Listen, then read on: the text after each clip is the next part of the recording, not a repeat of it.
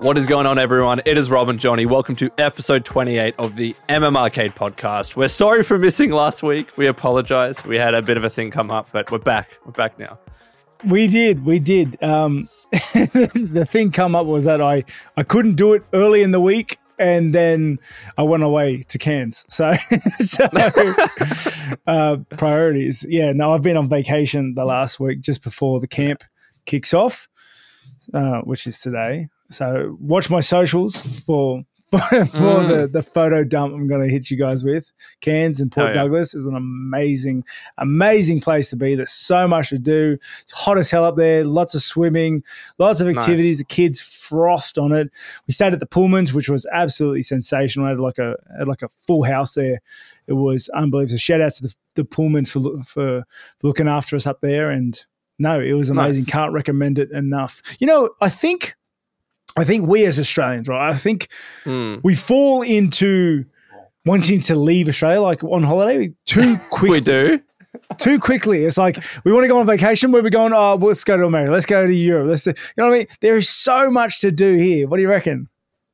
Dude, well, yes, I agree. But it's also funny when every overseas trip that I've ever been on, if I do like a tour or just go to any city, Australians are everywhere. We're like cockroaches infesting the rest of the world. You can't walk 2 meters without hearing an Aussie accent because we can understand our own, right? Very, very clearly. So I agree. Like, even if it's just New Zealand, I understand that's still overseas, but New Zealand's still really nice. Rest of Australia has a lot to offer. I agree. But it's just like when you want to go on a holiday, I get the itch to go overseas. That's my feeling. I guess there is something to like completely separating, you know, leaving your norms, which like helps you get away from that work feeling-ish. And it's funny you talk about the Australian accent because like when I'm away, I slowly start to get sick of foreign accents or wherever I am there. And then I hear an Australian accent somewhere. You always hear it. You hear one word go, where you want to go? And like my radar just goes off. I'm like, oh, it's like a sanctuary, you know what I mean? I'm like, talk some more, bro. I need it. I've missed you. I miss home. Yeah. But no, that's sorry, guys, for last week. But we're back. We're back. And before we jump into the first topic, we do want to give a big shout out. There was a conversation I was having with someone in the comments the other week asking, what are some other ways that you can support the podcast? And obviously, every time you watch one of our episodes, like, subscribe if you are new.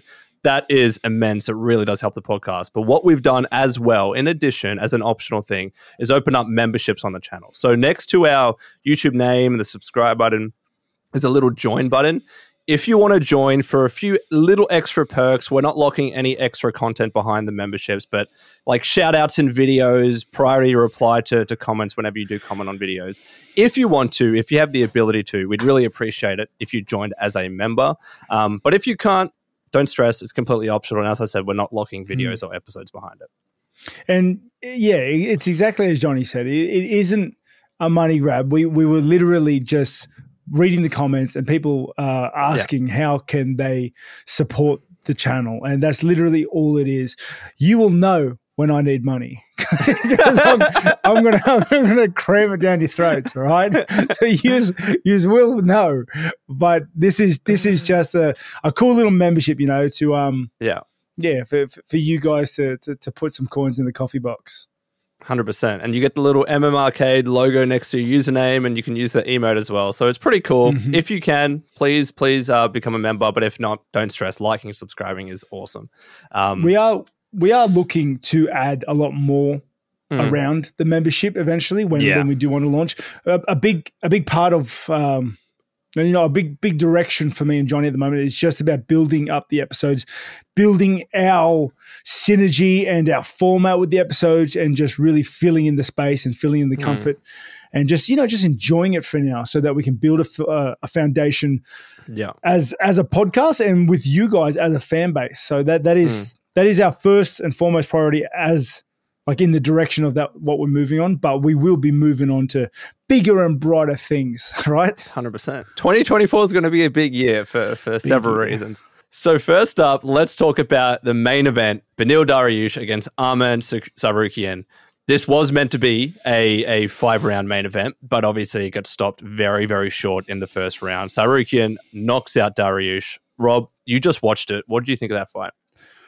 Mate, it's upsetting. Okay, because I'm a fan of Dariush. I like the way he conducts himself. I like the way he conducted himself when he started getting a bit of popularity, when he started going on a bit of a tear. Yeah. And obviously, I backed him.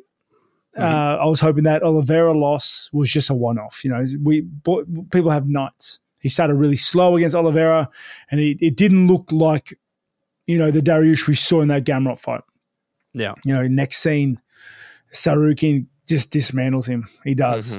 Dariush just was winging his shots. He looked like he was really slow. He was closing that gap with no feints, no setups, and there was no second phase to his attack.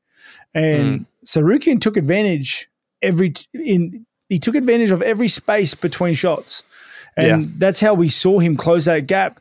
And I thought it was a knee. You were telling me after the fact that it wasn't the knee that actually landed. But, you know, wrapping the fight up then and there, it's mate, what can you say? I don't want this to sound like a pity party for Dariush, but because obviously Tsarukyan is that good. Yeah. But I don't know. It makes you reconsider some things. You know what I mean? What do you reckon? So there is obviously two aspects to it. It is Beneil Dariush. Why isn't he the same as before? Why isn't he the same fighter as the one that fought Gamrot, as the one that fought Ferguson? That's one subject. Let's talk about how good Tsarukyan is or was, because I know some people are going to think that we're just kind of glancing over the fact how good he is. He is an incredible fighter. He's the next big thing in that division. If you were to put him back in a rematch with Makhachev, I don't think anyone could actually complain against that, right? Yeah, technically maybe he should fight Gaethje first, but if he was to go straight up against Islam, I think that's actually a really, really good fight. I think he's definitely proved himself.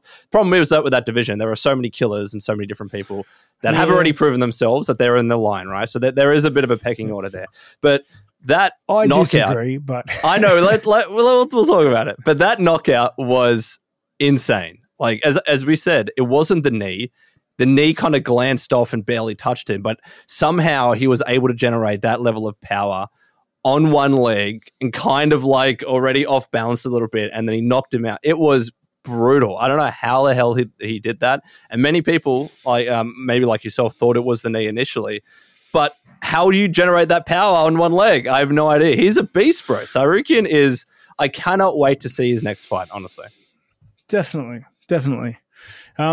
Yeah, like I think this fight, you know, threw up a couple of questions. I don't think we see him fight Makhachev. I disagree wholeheartedly. I would love to see him fight Makhachev now. I think it's perfect. No, you should look at the rankings, dude. The top 5 to the rest of the division is crazy. I agree. I agree. And obviously with Chandler fighting McGregor, like McGregor's going to be back in the mix soon too, dude. Yeah. No, but he's a killer. He is. I agree. Good at his crafting. So you got let's say Chandler. You know, hypothetically, there's McGregor, there's Poirier, there's Gaethje, there's what is that? Oliviera. Oliveira. I wanted to say Olivier. Oliveira. It's a cool name. Oliveira. Yeah. Too many names, dude. But and then Makhachev himself, right? Yeah. It's that's killer's row. That is crazy. That level of competition. I agree. I'm not actually suggesting that that's the fight that should happen next, right? I mean, like, Oliveira deserves his fight. I get where you're coming from. It's just that it was a super impressive showing. But I guess that asks the question. I'll ask you the question, mate. Maybe Dariush is, I don't know, maybe the level of competition, you know, the fights are just harder now, you know. You say he beat Ferguson. He beat Ferguson when after the fact we can clearly see Ferguson was on a slide. Like there's another 4 losses after that now. You're right. Yeah. Okay, so it's not the same Ferguson that we saw 10 years ago. For sure. And then he did beat Gamrot. And I do think that was the best showing of Dariush we've seen yet. Yeah. But again, Gamrot isn't in that top 5 killers row. Like he's not a Poirier, he's not a Gaethje. they're two very different animals. I don't know. It makes you question things. I'm still a big fan of his, and obviously I've jumped on the bandwagon of Tsarukyan now because he's a weapon.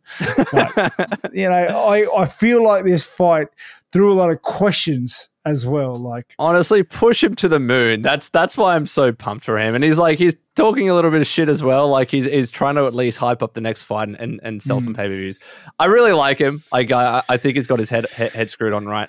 But yeah, if we were going to do this properly, of course, Gaethje, or I wouldn't say Poirier, because he said some interesting things, Tsarukyan, about Poirier, that he's had.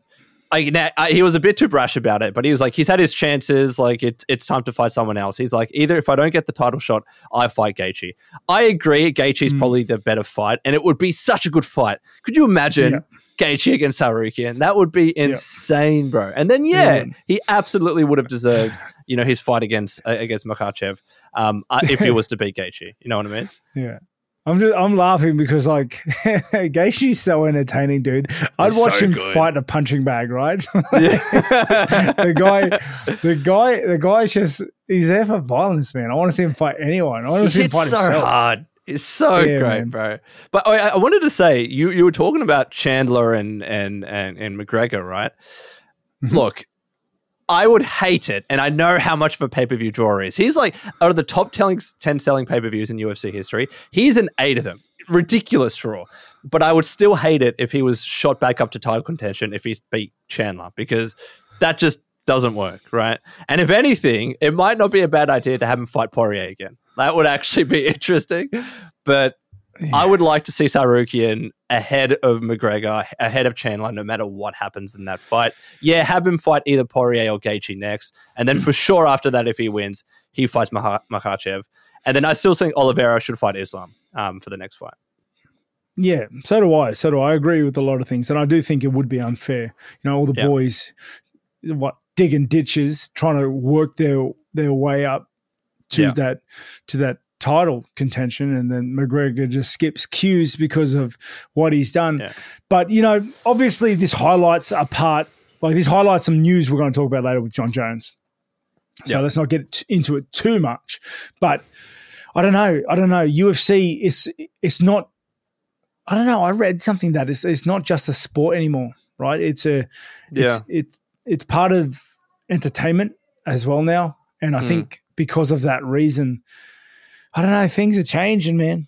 Things are changing. This is the thing, bro. If you put Tsarukyan, because this has got to go through Dana's mind and through the selector's mind. If you put Tsarukyan against Gaethje, there is a very good chance he loses, right? Because that would be by far the hardest fight that he's had to date. And there is a very good chance that if he does lose, you'll never get that rematch against Makhachev. There is an inbuilt story there. Tsarukyan comes in on 3 weeks' notice. It was his first fight in the UFC. Does incredibly well against Islam. Falls short in the end. For him to work his way back up the ranks, fight him again, and then hypothetically he becomes a new champion. There is a good inbuilt story there. And does Dana want to lose that by having him fight Gaethje? If we're going down the path that the UFC is not about, that is a very good story. Do you know what I mean? UFC do love stories. It would look great in a highlight reel. It would look great in a little documentary. It would. I've convinced you, haven't I? You have. I'm back. I'm on the bandwagon now. I want him to fight Makhachev. Let's go. Next fight, Tsarukyan Makhachev. I'm in, dude. I'm in. Everyone loves a comeback story.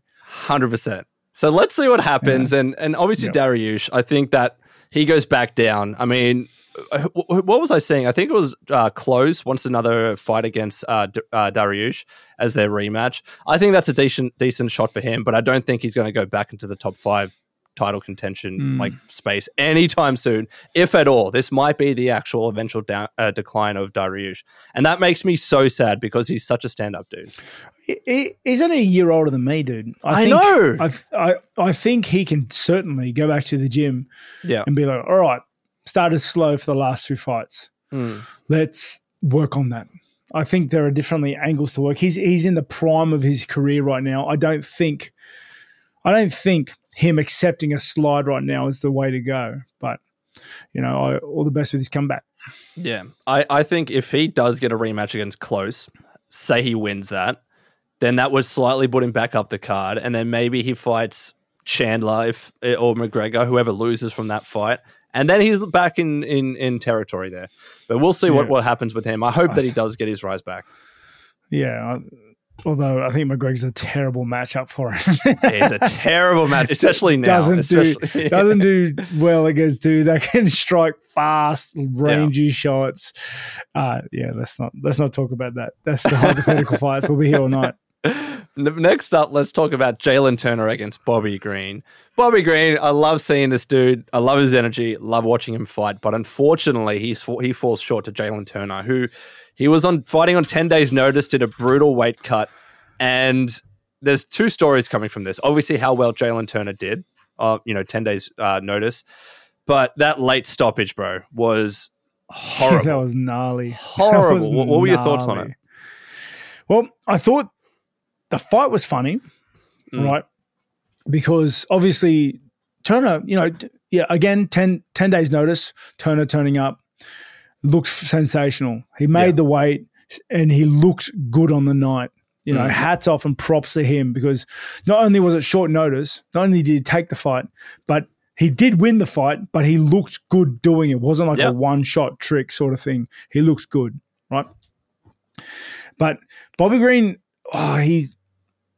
he was fighting well-ish, I want to say, because he was fighting how Bobby Green fights. Yeah. He had his hands down. He was moving well, very unorthodox, kind of bringing Turner onto his shots and then coming in for powerful counter strikes from weird angles. But then you saw him start to slowly get caught leaving that space with Jalen's rangy punches. And it just, I don't know, with his hands so low and the way he was showboating too, but he likes to showboat. This isn't anything new. Yeah. But it was just dangerous because Turner's obviously got the range and height advantage on him. Yeah. And you could see him start as the round progressed, slowly start to land shots, especially with Green leaving the pocket, leaving the shots. After he landed significant, like a decent shot, he would start to get caught on the way out because his hands were low. And he leads a lot with his top body before his legs. So he moves his head back, he leans back, then moves his legs. And again, Jalen's got long arms, Yeah. I just feel it's hard to not talk about the actual fight and how well Jalin did, especially with the way that it ended. Jalin did he did exactly what he needed to do. He kept fighting, he kept punching until the ref called it, right? And I do feel really bad for Bobby Green, but this is such a good result for Jalin Turner, right? In the eyes of the UFC, in the eyes of Dana, to do this on 10 days' notice, to not necessarily save the card, because this card had so many other good fights on it, right? But he still did the UFC a favor and had such a good showing.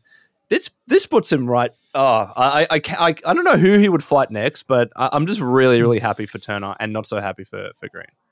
Yeah, definitely. He kind of scrubbed the last loss against Hooker. Clean with this fight. So, props to him. Again, like short notice. But let's talk. I chuckle because it's crazy.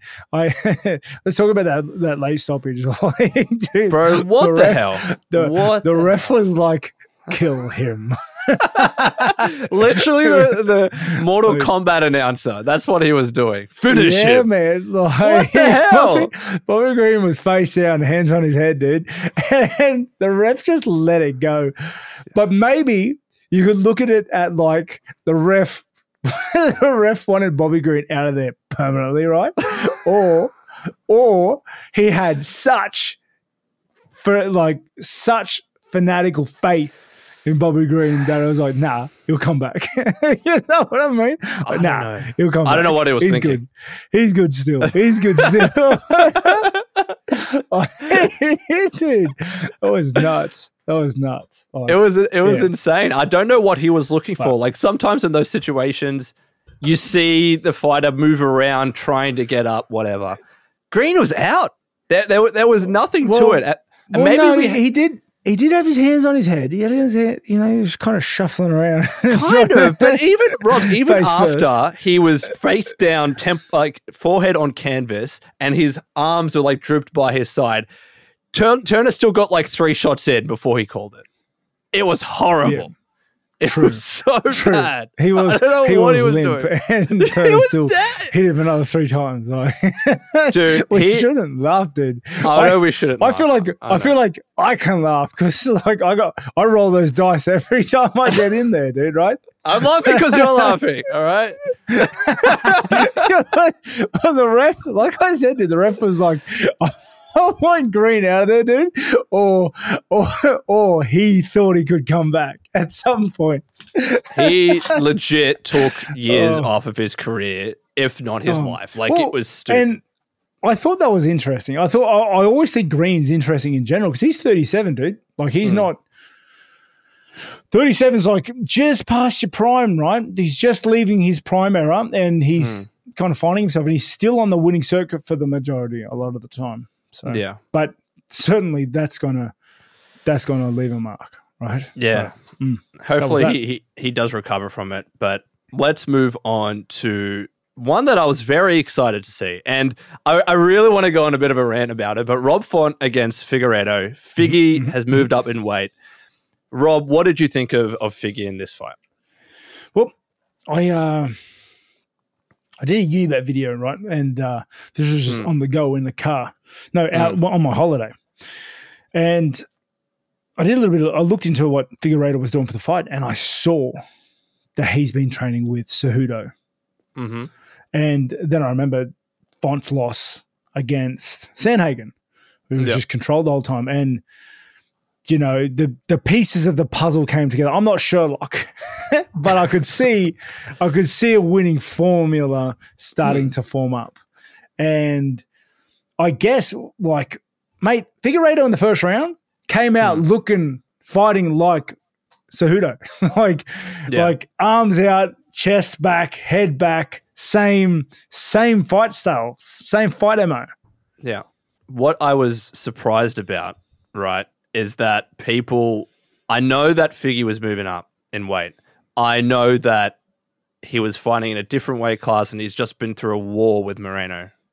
People had Font as the favorite. I actually believed he was the bookie's favorite it wasn't too much, but he was short odds to win.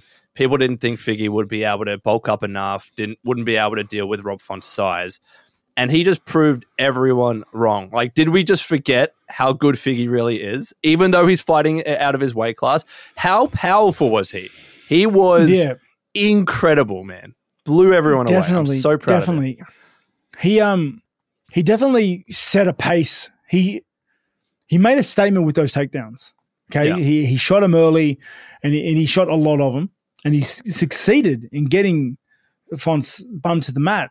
Yeah. And that kind of set a precedence for every time Figueiredo would move in closely, you saw Font would freeze for like half a millisecond and then Figueiredo would start to load up. I was very curious to see how, because Figueiredo's a super explosive guy. We've seen it in his fights. He's very explosive. He's put a lot of guys out quickly because of it. You see in those longer drawn out fights, he starts to slow down a little because of he's so explosive, but he's got whack in his punches and his punches deserve respect in all these fights. Yeah. And I was curious to see how that would translate with him shooting so much. And we saw much of the same thing. It was interesting to see because he got the shots, so explosive shots, got the shots. Font got back up. Figueiredo slowed down a microsecond after those shots. He started slowing a little bit, but not enough to take any of the whack out of his punches because, as you said, he was landing shots and hurting Font. He demanded so much respect from Font that Font had a really hard time closing that gap, trying to get into his punching range. And I think Figgy has proven that he very much belongs in this division. He still might struggle against some of the bigger guys, but I just cannot wait to see who he fights next, what his next fight is like. If you were to put him up against anyone, it would probably be against Jan. I think that's a really good matchup for him next. But he's now fight. Oh, it'd be so good. And Jan needs a win, so I think it's a good matchup. But he's now 8th in bantamweight, obviously just ahead of Font now. So who do you think he should fight next? Oh, one thing you said then, you said he might struggle. I don't think he's going to struggle with size at all. This was his first fight at Bantam, and dude, he looked almost bigger in some light angles. He was shredded still. He was still massive. And as someone who moved up a weight division, it takes a few fights for it to set in. Like you need a few camps to really let the weight and the muscles grow and to develop like that. Okay, so he will fall into his weight division, I reckon. But in terms of fighting, like, oh my goodness, Jan would be cool. But it depends what we're trying to do. We trying to watch two dudes just kill each other, because that's the fight that'll do it. Like Jan and him will just smack the hell out of each other. I would love to see how Figgy goes up against Jan's box wrestling, like how he goes against like a guy, because you saw in the Moreno fights when Moreno implemented some takedowns, it kind of it added another layer to the fight that Figgy had to deal with. Right. And I think Figgy does much better as the aggressor, as the one dictating where the fight's going and what's happening. Look, I want to see him fight Jan.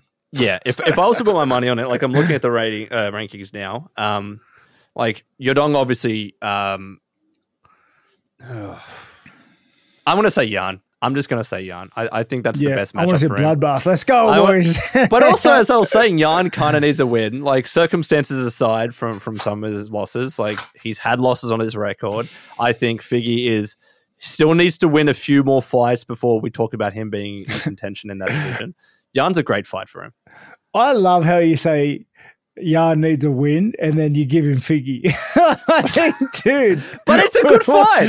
Hold on, no. I agree. That's not giving him a win, dude. That's giving him like one of the hardest fights he'll have to have. Well, who else would you put Jan up against? Because Jan, like the thing is, Figgy, this is still his second fight in a division up. As you mentioned, it takes a few camps to have that weight settle in, and he says he's ready to fight in 3 months. So, and you want to give him Jan. Well, look, who do you think who's better off in this fight? Do you reckon Figgy's gonna? Who do you reckon? Yeah. Well, the thing is, I'm curious. I think Jan. Top of my head, off the cuff. This isn't a breakdown with you, but I'd go Jan, because I think Jan's consistent output, would slowly catch up to Figgy. We've seen that in the Marina fights. Consistent output kind of catches up to him, but maybe that's different in the bigger weight division. I don't know, but when you put Jan and Figgy up against each other, someone's story is going to take an obstacle right then. It's going to take a little bit of a hit. If Jan takes another loss, which would suck, because I'm a fan of Jan. I'm bandwagon Jan. I love it. So who would he fight then? Yeah, I don't know. Give him a throwaway. Give him a throwaway there. Throw in the UFC as if there are. I don't know. I'm happy for him though, and I'm happy to see him stay as a big boy. You know what? Bigger. You know what? Here's a better fight. Like if you want to give Jan someone else as a kind of a leg up fight, maybe you have. Is Corey Sandhagen around? That might be a good fight for Figgy. You want to give him Sandhagen? I mean, like, but I'm looking at the rankings. Like everyone above him. Like let's move on before you kill the dude. Let's go. No. This is the problem though, because like Song Yudong is about to fight right this weekend. And so you can't really have him fight him. Vera is about to have his fight against O'Malley. Yep.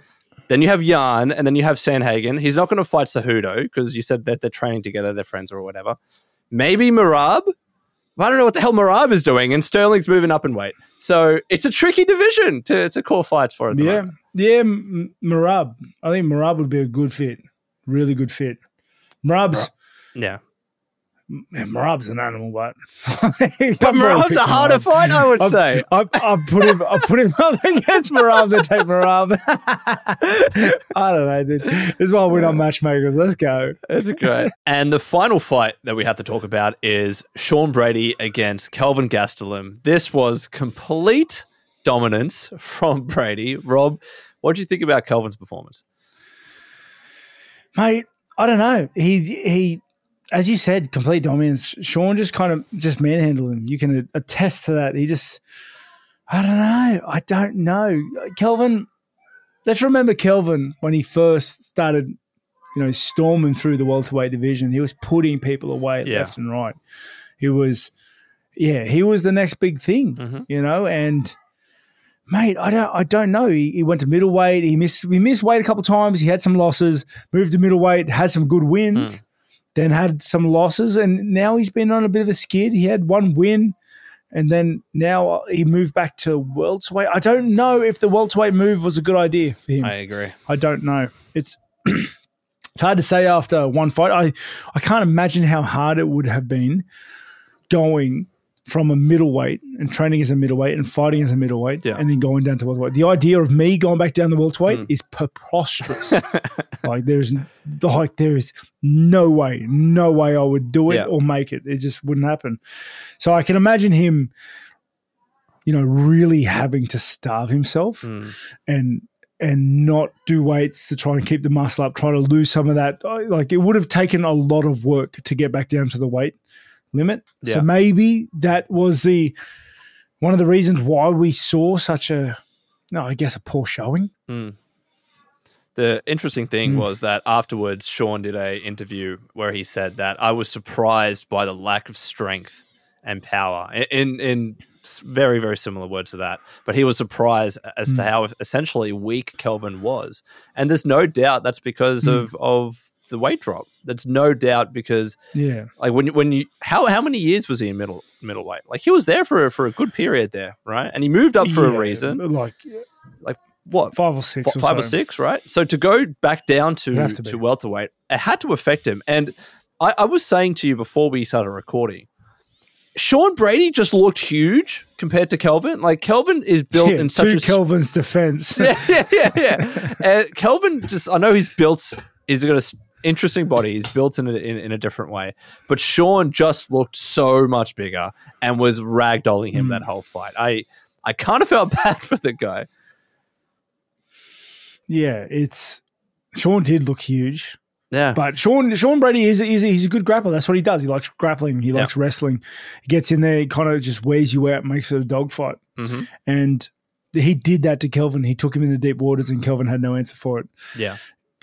I can only attest it to attribute it to the weight cut. Like I said, I can't imagine what it'll be like going from middleweight to welterweight. The idea for me to do it, not happening. Fair. And he did it, so mate, I don't know. I don't know what he does from here because, like, if it was a weight cut thing, it's going to be hell from now till the next fight. Right? Because he can't just go back and put it on size. I don't know. I don't know. When you see fighters go down a division, it generally doesn't end well. I guess on the flip side, talking about Sean Brady, it is good to see him win. He obviously lost against Bilal previously after being, 15-0 until he lost to Bilal, something like that. And whether you're not considered that a shock or not, like, it depends on your opinion of Bilal. But good to see him back in winning ways. Keen to see who's his fighter against next is. Oh, I completely butchered that, didn't I? For those of you that just need a little bit of background, this is like our 3rd or 4th recording. We're stitching them all together because we keep having tech issues. So we're all fragmented right now. Yeah, we're a little frazzled, okay? I've had technical difficulties the entire night. We've had to stop, start. I froze there. I'll probably freeze during this recording. We found out a little hack. We did. An hour into recording, we found out a little hack, so hopefully it works. So when you see me freeze, I'm going to try and fix that straight away. But you'll see. We are getting through it, okay? Obviously, the holiday mode affected us. That one episode missed. It mucked up screwed up everything. Our roll we had, dude. So now we're going to have to find our feet again, and kick on. This is that episode. It is that episode, but hopefully Rob can eventually one day get that new computer. But yeah, you might see his camera freeze budget and then he'll swap. It is budget cuts. Become a member of the MMArcade Podcast. Might have to fast track that membership I was talking about in the beginning. And that was like a different episode at this point. It was like I was talking about the memberships at the beginning. beginning, but that was 4 episodes ago. I don't know. I love how we're like, it's optional, and now, fuck, Rob, we didn't need a computer. I might need it, dude. I might need those subs, man. I need those members. Let's see. I'm trying to work something out. Go fund me for Rob. Anyways, that was Sean Brady and Kelvin Gastelum. That was UFC Fight Night. Pretty great fight night. I overall really enjoyed it. It was. Especially because, like, as a quick little throwaway, did you see those 2 knockouts where they both got power bombed? That was friggin' awesome. What a fight, mate. It's like a trend at the moment, that, isn't it? It was 2 in a row. You don't see one for years, and then you see 2 in a row on the same card. It's insane. One of the guys that did it, that's his second one in a row, I'm pretty sure. Like, that's ridiculous. That is ridiculous. Yeah, dude's good at it. Man, I really enjoyed that. But that was the UFC Fight Night. Quickly, we do have a fight night this weekend. Song Yadong is versus Chris Gutierrez. That's going to be an interesting one. We'll have our prediction, our recap for that next week after it happens. But moving on, we've got some UFC news that we wanted to talk about. First up, Rob, continuing drama in the heavyweight division. We talked about this in a previous episode, but there's been a lot of calls for Jon Jones after his injury, after him being delayed and fighting Stipe and all that nonsense. There's been a bit of a call, especially from Aspinall, for him to be stripped of the title or to vacate the title voluntarily, so the heavyweight division can move on. Now, he did a big tweet that was pretty much, I'm not going to read the full thing, you can see it on his Twitter, but he was pretty much like, look, I fought the toughest competition, got a major injury, and now I'm getting people to, requesting me to strip my title. They have 0 wins over legends, 0 title defenses. What the hell is this? He made some decent points in there, and then funnily enough, Tom Aspinall just quote tweeted him saying, "You're right, sorry, John." Just kind of caved in to John's tweet. What do you think about this whole situation, Rob? I think this was the talk we had the week before. Yeah. This was exactly what we said. We're like, if you want to move the division along, you have to strip John to keep things flowing. Yeah. But how do you strip John? You can't. Like, he is a legend of the game, probably the best mixed martial artist to have ever lived. Yeah. And he's done amazing, amazing things for the sport, for the divisions. As an athlete, he's sensational. And like, that's the only way you can respond to that tweet he put up. Like he's got a point. Yeah. Like that was our exact argument. That was our exact argument. So what you do is, I don't know. I don't know what you do. I'm glad I'm not the one who has to make the decision, because you can't strip John, but you can't freeze the division for another 8 months. Or can you? It's one of those weird things where both parties are right. Like, both arguments are actually 100% correct. Yep. And there is no correct answer. Either way, you're going to be pissing someone off, and you can't always make everyone happy, especially with a decision like this. But it's just going to be weird to see Aspinall defending an interim belt, because you want him to fight. It's just it's silly. It doesn't make sense. I don't know. Yeah, no, that's what I was going to say. Like, that's what we're going to see. We're going to see a defending interim title contender. So weird. And that's that. Do you know what this feels like, bro? Genuinely, it just feels like WWE at the moment, because then there's going to be a unification match, and both of them are going to come with their belts. Yep. Maybe, Rob. Can you drop the name interim from Aspinall's title and then have a true unification like the WWE does it? Could that be cool? I don't know. Maybe. I'm trying to think of something. I'm for that. It's like the return of the king. I mean, cool. Have them both with their belts. This is CM Punk against John Cena. That'd be cool. If Jon Jones is there, I'm watching it no matter what anyway. Everyone else is too. Yeah. Like, that's just that. Yeah. So let's see what happens with that. But next up, we're talking about Alexander Volkanovski against Ilia Topuria. So there's been a lot of talk. Like, Volk has been doing, to his credit, a fair few podcasts in the past week. Seems like he's back at full camp. Topuria has been doing some stuff. He's been saying a lot of stuff. He uploaded this weird video with a rose. I can't remember it. That was like a week ago that I watched it. Volk pretty much came back and he said, look, he needs Topuria, that is, a bit of an embarrassment, snap things into gear. Maybe one day he can become a great champion, but he's going to teach Ilia Topuria a lesson. He's going to embarrass him. Rob, what do you think about what Volk is saying? Mate, it's hard to say. I didn't see the Topuria video with the rose. I barely remember it. I was like, what the hell is this? And I shut it off. Yeah, sometimes trash talking just gets a bit, how you going? Yeah. Let's be honest. Yeah. I think that is going to be a fight, regardless of what Volk says.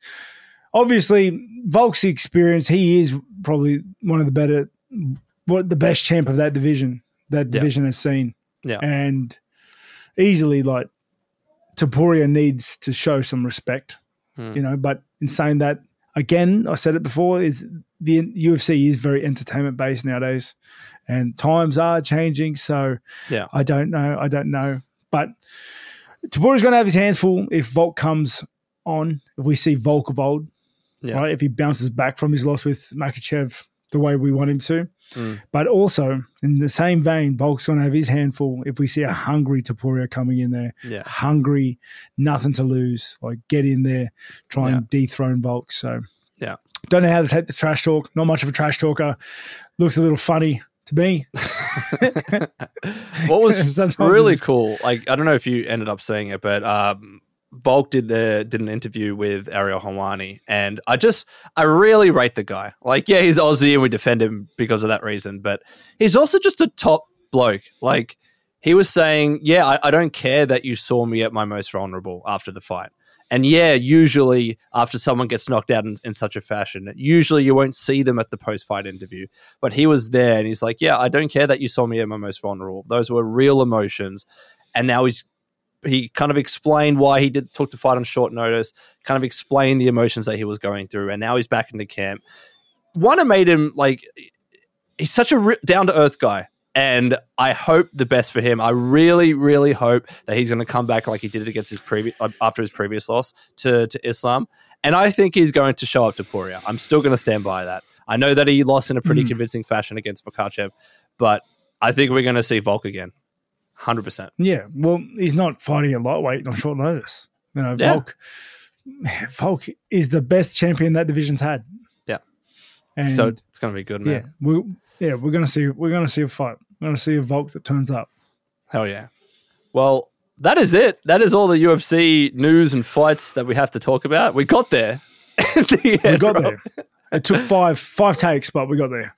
I'm going to have such a hard time editing this episode, but it's okay because, Rob, game news, GTA 6 trailer just dropped. Biggest news, this trailer has like 114 million views at the time of this recording, something ridiculous. It broke the record on YouTube for the most views on a video in the first 24 hours. What did you think of the GTA 6 trailer? We're going to talk about it. Mate, I am so for it. I am so pumped up. Like, I watched it literally just now. Yeah. And, mate, it looks sensational. It's everything you want in a GTA game and more. Yeah. And, mate, they defined a genre. Yeah. You know, a game series of legend now at this point. And as soon as I saw those dudes throwing cash on the strippers, I was like, mate, take all my money, please. Yeah. Take it all. It's just... It looks so good, dude. It looks like you're going to be able to either have male or female point of views, or it's going to be like in 5 where you can shift left and right. Like, you'll shift between perspectives, which looks wild. You can't tell how much because of the video and how much is like actual game footage. Yeah, but it looks like they've like making the city even more real, and the cities were already like a league ahead of their genre of games today, but it looks like they're taking it another notch. It looks amazing, and I think the hype is well deserved. Yeah, that's always the question, right? Is after you see a trailer like this, that's rendered it's not CGI, it's rendered in engine, but how is that going to look to the actual gameplay? So apparently there was an ex-dev from Rockstar. He came out and said the game's actually going to look like this. He doesn't work there anymore. He doesn't really need to say anything or do anything or defend the game or whatever. But he was pretty confident that, this is what the game is actually going to look like. It's going to look like this trailer. If it gets even close to the trailer, Rob, it might just be the best-selling video game of all time. The only thing against that is the fact that it's not coming out on PC straight away. That's the only thing. Like Rockstar's doing its thing. It's coming out on Xbox and PS5 in 2025. So we're still over a year away at least. But we have no idea when the PC version's coming. And that's going to prevent sales, obviously. It's still going to be a huge game. But it's unfortunate for PC players like you and I. It is. But, mate, it's great for the console developers because I'm going to buy another one that I don't have to share with my kids and to play it because it looks, mate, they've never let us down. They haven't. You're right. Yeah, you're right. Never. And I don't think they're going to start now because they know the recipe. It ain't broke. Yep. It ain't broke. They know the recipe. They know what we want. They've already done Vice City before. Yeah. They're just making it better. And the story of 5 was unbelievable, dude. It was such a good game. It's still one of the highest selling games today. Dude, every week, because in Australia we have this video game association who I used to work for. Actually, they publish like physical sale numbers for the video games industry every week. Still to this day, GTA 5 is still somehow getting in the top 3 consistently. It's insane, bro. Like this guy, who doesn't have the game at this stage? Bloody hell. Yeah, it's unreal. It's unreal. So let's see what happens with that. I cannot wait to see more of GTA 6, but it's going to be a fair while away at this stage. Rob, the next thing that we have to talk about is Avatar Frontiers of Pandora. This is a new game by Ubisoft based on the Avatar universe. It is releasing, I believe, it's already released today and perhaps in the next few hours for the US. It might already be released by the time you watch this. Reviews have come out. It's rated 69 on average as a top critic score on OpenCritic. And we can kind of blend into what we're watching, playing, and reading because Ubisoft did send me an early copy of the game and I've been playing a little bit of it. It feels very much like... Did you ever play Far Cry Primal back in the day? No, I think I played Far Cry 4. Yeah, Far Cry Primal is the one, like, you're back in with bows and arrows, and it was very, very survivalist, and you're like a hunter or whatever. This game very much feels like that, but based in the Avatar universe. I would say that a 7 out of 10, which is the rough score, is probably bang on. It is such a gorgeous looking game. It runs really, really bloody well. It's very cool mechanics with like cooking and crafting, and you feel like you are a Na'vi in this Avatar universe. And I would say if you are a fan of the Avatar movies, then you would absolutely be home at this. But the gameplay loop, the mechanics, the combat, pretty simplistic. And I think it's not really reinventing the wheel with anything. I don't think you would enjoy the game. I just don't think it's up your alley. And the story wasn't really catching on with me all that well. But I still I might still finish it because I haven't completely finished it yet. But Rob, is this going to be a game that you give a go?